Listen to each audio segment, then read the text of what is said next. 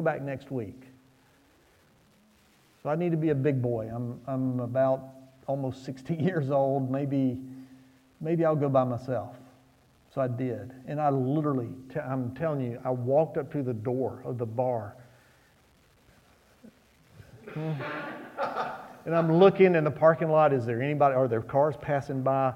And I literally remember looking at my hand shaking as I was reaching down to grab the door handle, thinking, I will I, won't I don't know. And somehow the Lord was just gracious, because all those barriers in my mind, right? These people are dirty, they're filthy, they're vile, they're sinful, they're wicked, they don't love the Lord. Their speech is such that I find offensive, and their lifestyles are such that I don't want to engage with that. And all the while I was thinking, but what about that woman at the well? What about all those barriers that Jesus had to overcome to speak to her? And again, he says, give me a drink. Now we may hear that and think, well, that's sort of rude. I mean, that sounds demanding, but understand it was not. Jesus was being compassionate. He was being gracious. He was overcoming all those barriers, all those obstacles to speak to this outsider, this person who was not right, this person who was an outcast, this person who was sinful, this person who was dirty. And he engaged with her, and she heard that, and she responded. In our engagement with sinners, are we really willing to allow them to have problems? I mean, let's be honest. We don't like dirty people. We don't like uncouth people. We just don't. And churches particularly, at least have a reputation of not welcoming sinners into their midst. Now, we have our approved list of life problems. You can have complications with your health. Okay, you can have a disease. You can have something go wrong. COVID now is very acceptable. Oh, bless your heart, you have COVID. Oh, wow, that's a horrible. You can have some other kind of disease, and that's an acceptable suffering that you go. Okay, that's a horrible thing. Oh, you're having after you had a baby, whatnot. Oh, I know it's really hard. That's a hard recovery. You had a little postpartum, maybe. Okay, we get that. It's hard raising those little toddlers.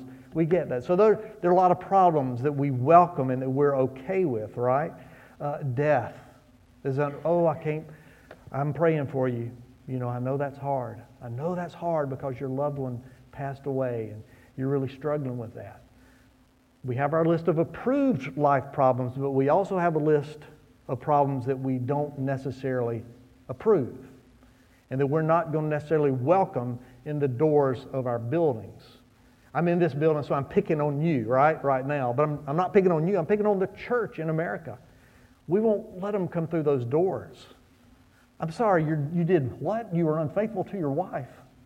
I don't know about that. Or you're just struggling. You're struggling with lust.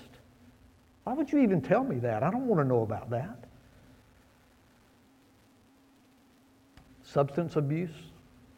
Are we freely talking about that? Do we welcome those people who are struggling with some form of substance abuse?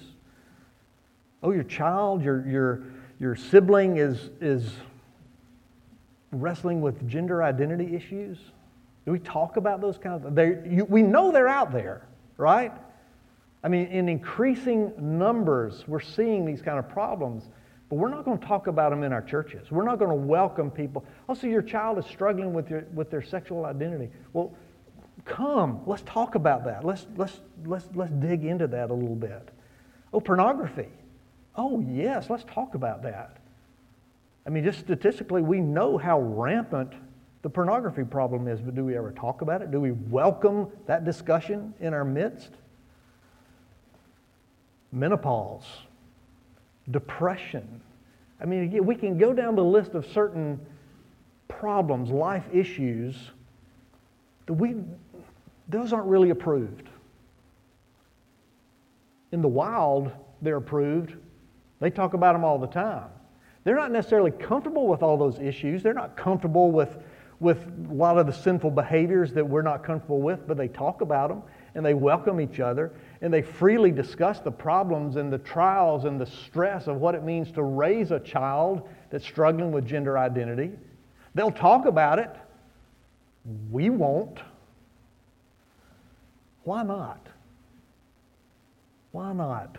Maybe because we're not showing the same grace that has been shown to us. Too many times I find that people have been wounded by the church. Boy, that's so frequent as I do evangelism. I meet with people, and boy, 99 out of 100 seem to have some sort of church story. Whether it's them, their parents, their siblings, somebody, they have some sort of church story of church abuse.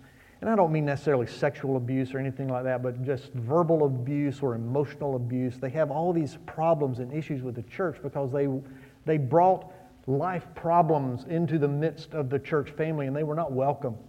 They were not free to have problems. Sinners have problems. Are we going to welcome them? And Jesus certainly did that. My best friend from college, a guy named John Potts, he now works with Young Life. If you're familiar with the ministry of Young Life targets kids who are unchurched, right? So he has this group of unchurched kids, and he's trying to get them involved, and they were on a trip, and they were doing something, and he wanted to take them to a church event. But he was told by the leaders of the church, now wait a minute, if you're going to bring those kids here, do they know how to behave in church? Young Life. We specialize in kids who don't have church backgrounds. No, they don't know how to behave in church, and he wasn't allowed to bring them. What do you think those kids are thinking about the church? Well, you can't bring those problems into our midst. If we're going to do evangelism, if we're going to be at these wells, if we're going to engage with sinful people, they're going to have problems and issues. And while we may not be technically shocked by those issues because we read the news, we know what's going on around us, we're dadgummed if we're going to let that come into our churches. And that's just something we need to think about, right? Jesus was able to lovingly show compassion to sinful people. Part of our strategy in doing evangelism, I know in the church world we want to take the idea of evangelism and the idea of shepherding, and those are two separate things. I mean, totally two separate things, right? Shepherding, you shepherd Christians, you evangelize non-Christians. But part of our strategy really says we want to shepherd the unbeliever just as you would shepherd the Christian, shepherd the unbeliever, because that's part of evangelism. Shepherd them into the kingdom, shepherd them toward Christ, love them, care for them, meet their needs, serve them, love on them as best you know how, show compassion to them as they're having these problems, shepherd them. And that is, in a sense, part of our evangelism strategy. Now, of course, our ultimate goal is to do what? Serve them the living water. That's what Jesus talked about here. Everyone who drinks of this water will be thirsty again. But whoever drinks of the water that I give him will never be thirsty again. It'll become a spring of water welling up to eternal life. That's what we want these unbelievers to eventually hear and taste of, right? The living water that redeems them. We've heard this phrase. Maybe we've toyed with it in times past, but you know, the phrase, preach the gospel at all times, and when necessary, use words. Now, what's the problem with that? Words are always necessary. David taught in Sunday school, and again, I'll reiterate, if you're not going to that Sunday school class, the Lord may strike you with a plague. And sores will come up on your body in the coming week, and that I'm just speaking a word of knowledge here, but the Lord laid on my heart. So go to that evangelism. So you'll learn more about what are the words of the gospel, because the gospel has to be communicated ultimately, yes, with our lifestyles, with our shepherding and loving other people, but ultimately it has to be communicated with words. So what are those words? So we want to talk to people and introduce them to Christ. And those words are obviously in the Word of God, right? Our goal is to proclaim the gospel of Jesus Christ, to get them to taste the living water. Our goal as a church is not to create a consumer product that puts us in competition with other churches down the street. I mean, we know sort of the Christian culture, right? We know people church hop. We know that I just don't know where we're going to go to church. Now church A, boy, that preacher, whoo, he's dynamic. But we have teenage kids, and church B over here, boy, their youth program, I mean, it's just wonderful. It's wonderful. But you know me, I love music. And church C over here, I just feel the Lord's presence every time I'm in their worship service. So we sort of bounce around. I mean, it's a temptation, right? It's a temptation that churches have because there's a Christian consumer market out there. And churches, I was a pastor for almost 30 plus years. There's this temptation. We need to compete with that church down there. Now, what are they doing in their youth program? Okay, well, we can one-up that. And now with their kids, what are they doing with their kids? Okay, now we can one-up what they're doing with their kids down there too. So there's this mentality that churches have. I'm sure that has never happened here, never the temptation here. But it's everywhere. We want to compete, right? But our mission is not to develop a Christian consumer product to compete with other churches. Rather, it is to, in the words of one guy in California, we need to move from the mindset that the church is a provider of religious services to Christian consumers to the shaper of an apostolic people on a mission to a fallen world. That's our mission. Not provide religious services to Christian consumers. And I'm going to contend that as we do that, as we serve people the living water, not give them a consumer product, that, hey, our church is better than church down the street. When we serve living water, when we serve Christ, when we proclaim the clear, unadulterated, pure gospel of Jesus Christ, something happens. And I think it's an amazing thing. Look at verse 9 in your text here. This is the lady's response. The Samaritan woman said to him, How is it that you, a Jew, ask for a drink from me, a woman of Samaria? She asked how, not why. Put yourself in that situation. What would you have asked? Why? You're a Jew, aren't you? Obviously, you're a Jewish man. Why would you, a Jewish man, be speaking to me, a Samaritan woman? She understood all the barriers too. Why would you do? She didn't ask why. She said how. Do y'all like David Copperfield or Penn and Teller? Illusionists, magicians, whatever. So you see, here we are up on stage. We're doing our act, and we have the box there, and my helper, my assistant, comes in and crawls in the box, and I take the big saw, and I show you that it's a real saw. It cuts things, and I put it. I saw the person in half, and the box splits open, and the head is over here in this half of the box, and the feet are over here in this half of the box. Do you ask, why did you do that? And maybe you would, but no, typically we ask, how did you do that? Because you're stunned, you're amazed, you're overwhelmed with this sense of wowness.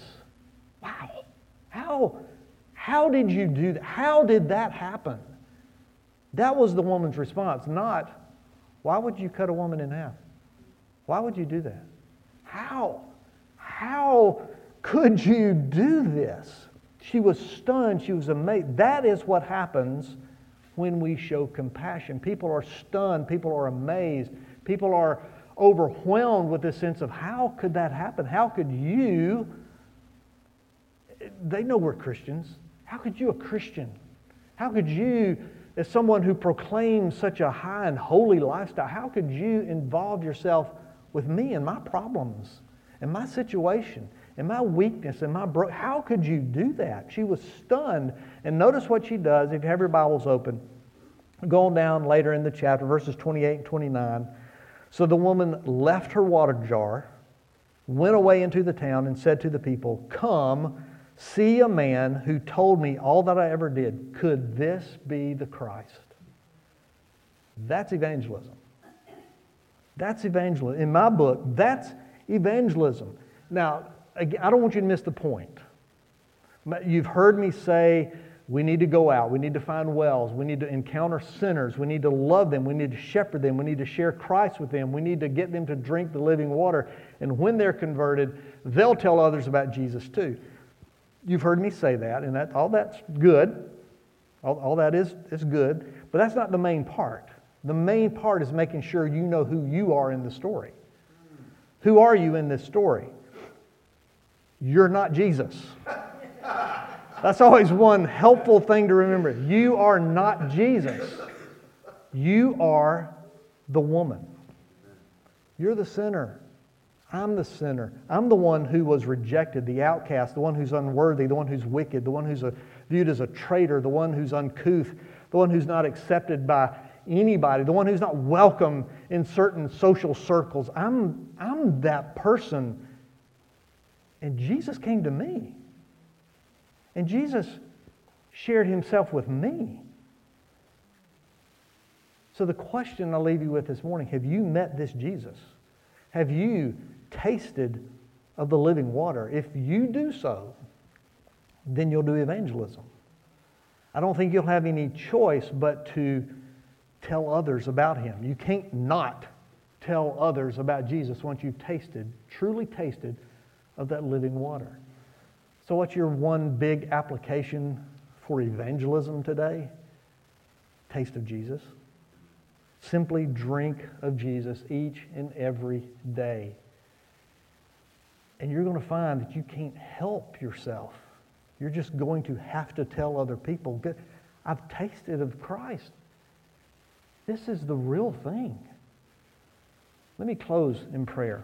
Father, thank you for the goodness of Christ, our Redeemer. We thank you that he indeed is that living water. And Father, thank you for your Spirit that has worked even in us, the faith that allowed us to first taste of him. Father, would we taste of him and drink deeply actually each and every day, such that we would go forth and proclaim him to people who don't know, people who have real life problems.